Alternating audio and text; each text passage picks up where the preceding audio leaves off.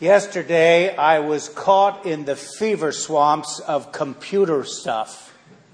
And when I finished writing my sermon, I was not able to print it a hard copy. Now, most of you who've been here before know that I seldom, if ever, read my sermon, but if I cannot clutch it to my bosom, it's just a bad situation. So fortunately, this morning I was able to come and get things to work. And I can't tell you the sense of freedom and release that I felt by virtue of being able to get that done. This is the green season where we think, preach, teach, reflect about the nature, cost, the ways and the means of Christian discipleship, how we put that into our hands to make a difference in the world, to be transparencies and reflections of God's grace and love. The normal custom is that the biblical readings, the three readings, operate this way.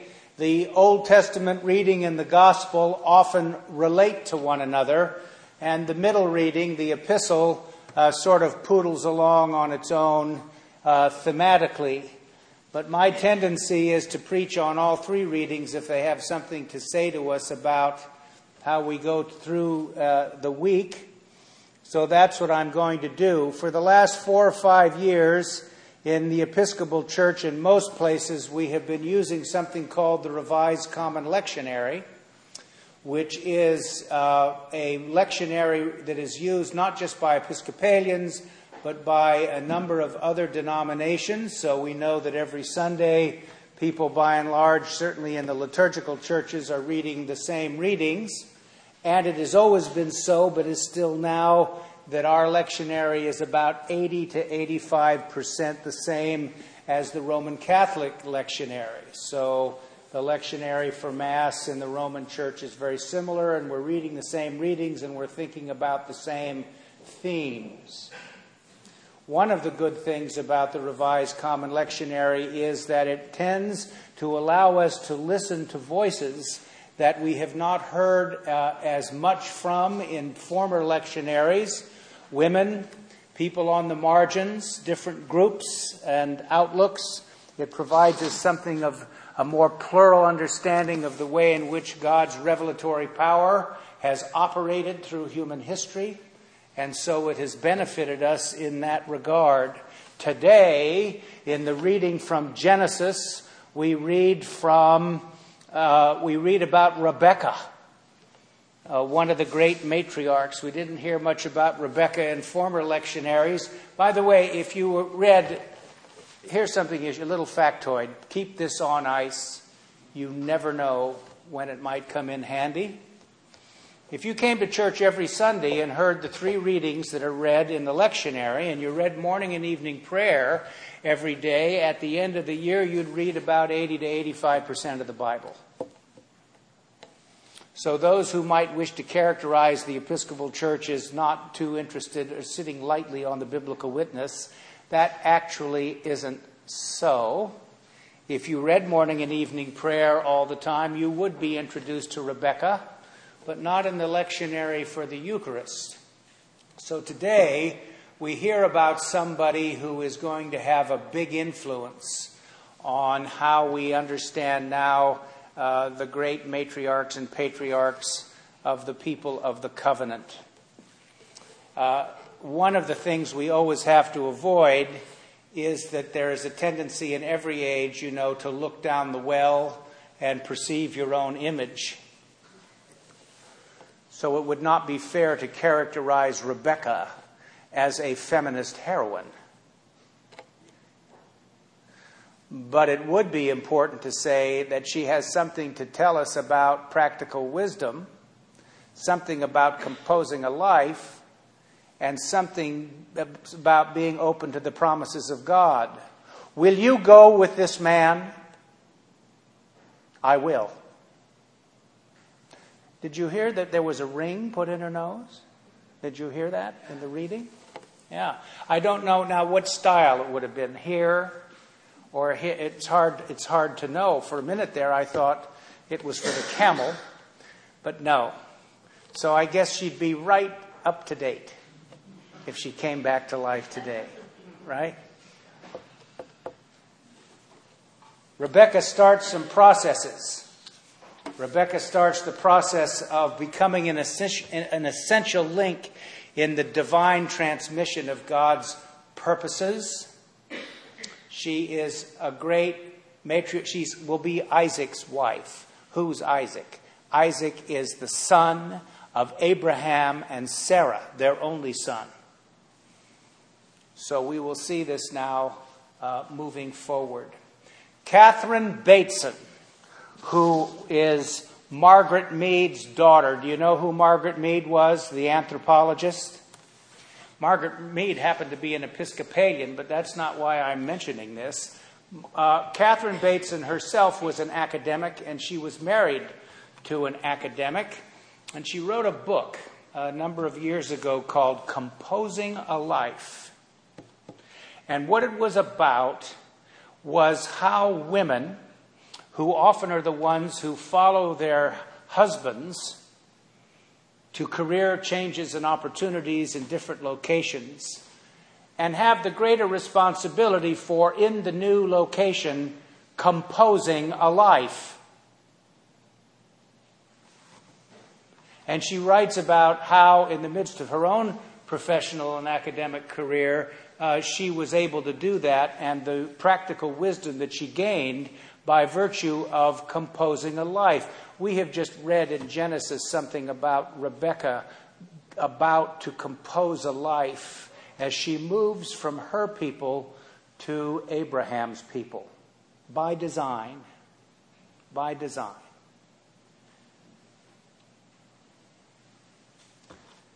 In the reading from Romans, we have Paul speaking about an important part of the human condition.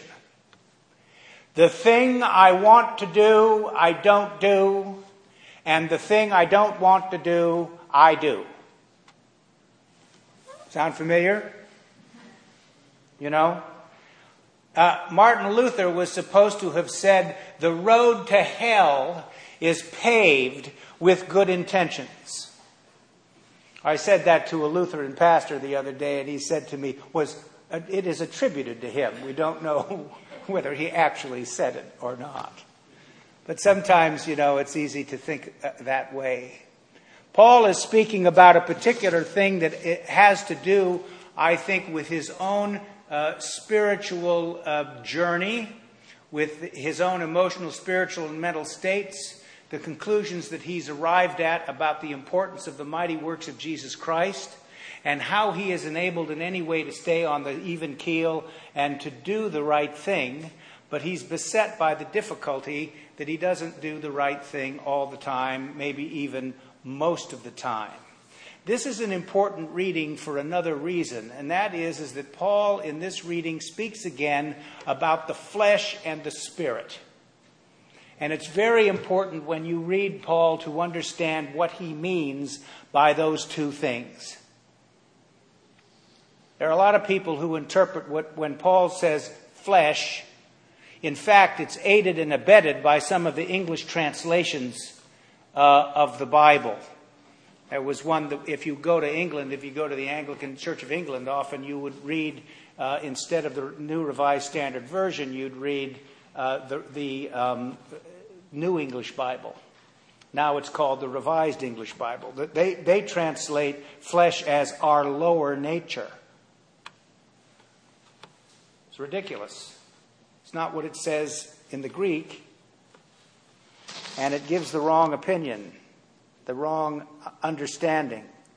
When Paul uses the term flesh, he means all that is in the human person predisposed to turn in on itself and away from God, to believe that it is the center of the universe. One of our parishioners some years ago in the sermon discussion group said this was brought home to him in practical terms very strongly once when he looked back on his life, and when he was a young man, he'd gotten crosswise with his boss. And his boss brought him into the office. And in the office was an easel with newsprint on it. And his boss took a felt-tip pen and drew a circle and said, "This is the universe. And he took the felt-tip pen and put a point in the center of the circle and said, "This is the center of the universe." And then he took the felt-tip pen and put a little X up here on the curve of the circle and said, "This is you."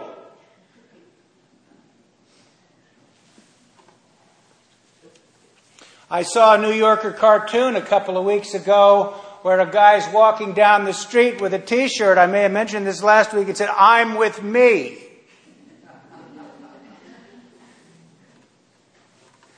That's the flesh. The spirit is not some cloud cuckoo land location that we're going to go to, or some aspect of our character that's sort of hazy and invisible. It's the whole of us. Body, soul, spirit, mind. And that's what Paul means when he speaks about the Spirit. Turn towards God, the source of all things, where we receive now the Spirit of God. God coming in an inward way to enlighten and strengthen us. And Paul says that he's come to the conclusion that is that process that allows him to do the right thing. There's a danger here in what Paul is speaking of. In the recovery movement, there's a lot of conversation about powerlessness, being powerless over people, places, and things, and that is true. One of the difficulties with the examined life is that it is very easy to fall into, though, something that we refer to in the classic spiritual life as scrupulosity. An overweening looking at all of the aspects of our living in such a way as to just simply go too far. The hamster wheel of looking at our own shortcomings, our own faults, and so on. You and I can achieve great things even if we're extremely imperfect beings. And that's part of God's grace and God's love that is unconditional and a free gift that is offered to all. And so this reading affords the opportunity to speak affirmatively about that way of understanding human beings, a type of Christian anthropology, that even though we don't do the thing we want, we do the thing we don't want to do, God comes from within to enlighten and strengthen us and continuously moves our hearts and minds to act in a way that is more godly, more just, and more loving. In the reading from Matthew, we have a couple of different themes. We should explain some things about all this.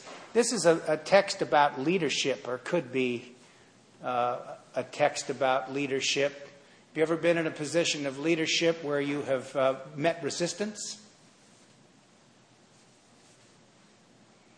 My own tendency is when I meet resistance is to doubt myself. Somebody pushes back. So you think, well, maybe that was not a good thing for me to say or do. And Jesus is facing opposition from those some who hear him. And his predecessor, who may have been his cousin, John the Baptist, also ran into resistance.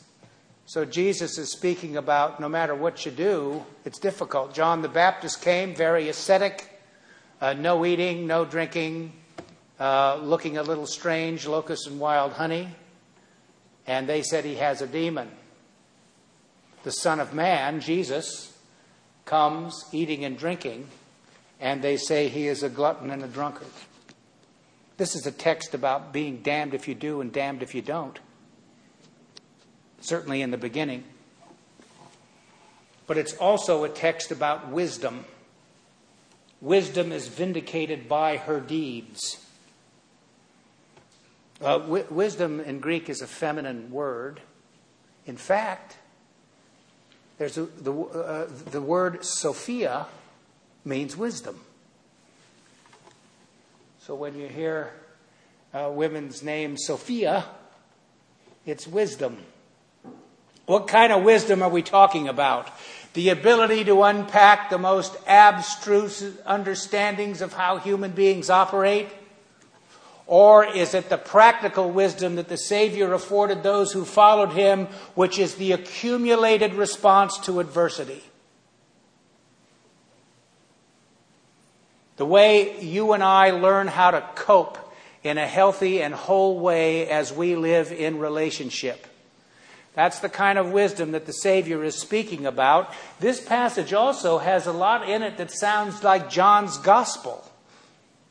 Those who hear the Father hear me, and I hear them. When I was in seminary a long time ago, I heard a lecture by a very, very prominent New Testament scholar who referred to this passage as the Johannine thunderbolt in the Matthean sky. You may not even know what I just said, but I just had to say it. It's such a cool line because it's true. But at the end, after all that Johannine thunderbolt, we have the wisdom of God, the Spirit of God, which is what Jesus relies upon. We would interpret this, maybe this is too much vocabulary from the therapeutic culture, but what Jesus is talking about is the development of the interior self-regulation and stamina to be able to withstand the resistance and to not doubt yourself and to be able to be very clear about what it is that you believe as you move forward. And that's what we see today. He's talking about an example from his own time. Children playing in Nazareth, playing the wedding game, where they dance around and they sing the wedding songs and they play the flute and they do that. And they play the funeral game, where they sing the mourning songs and they play the flute and they do all that.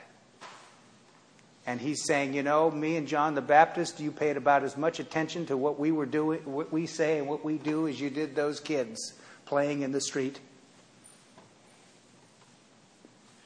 But wisdom is vindicated by her deeds.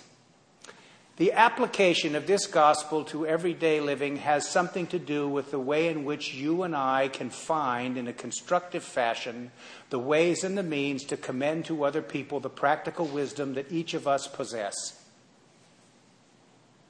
Everybody has learned something. Something that is going to be valuable to commend to somebody. I don't mean giving people unwanted advice about how to live their lives. A wise old priest said to me many years ago, unwanted advice has the odor of ancient fish, to put it mildly.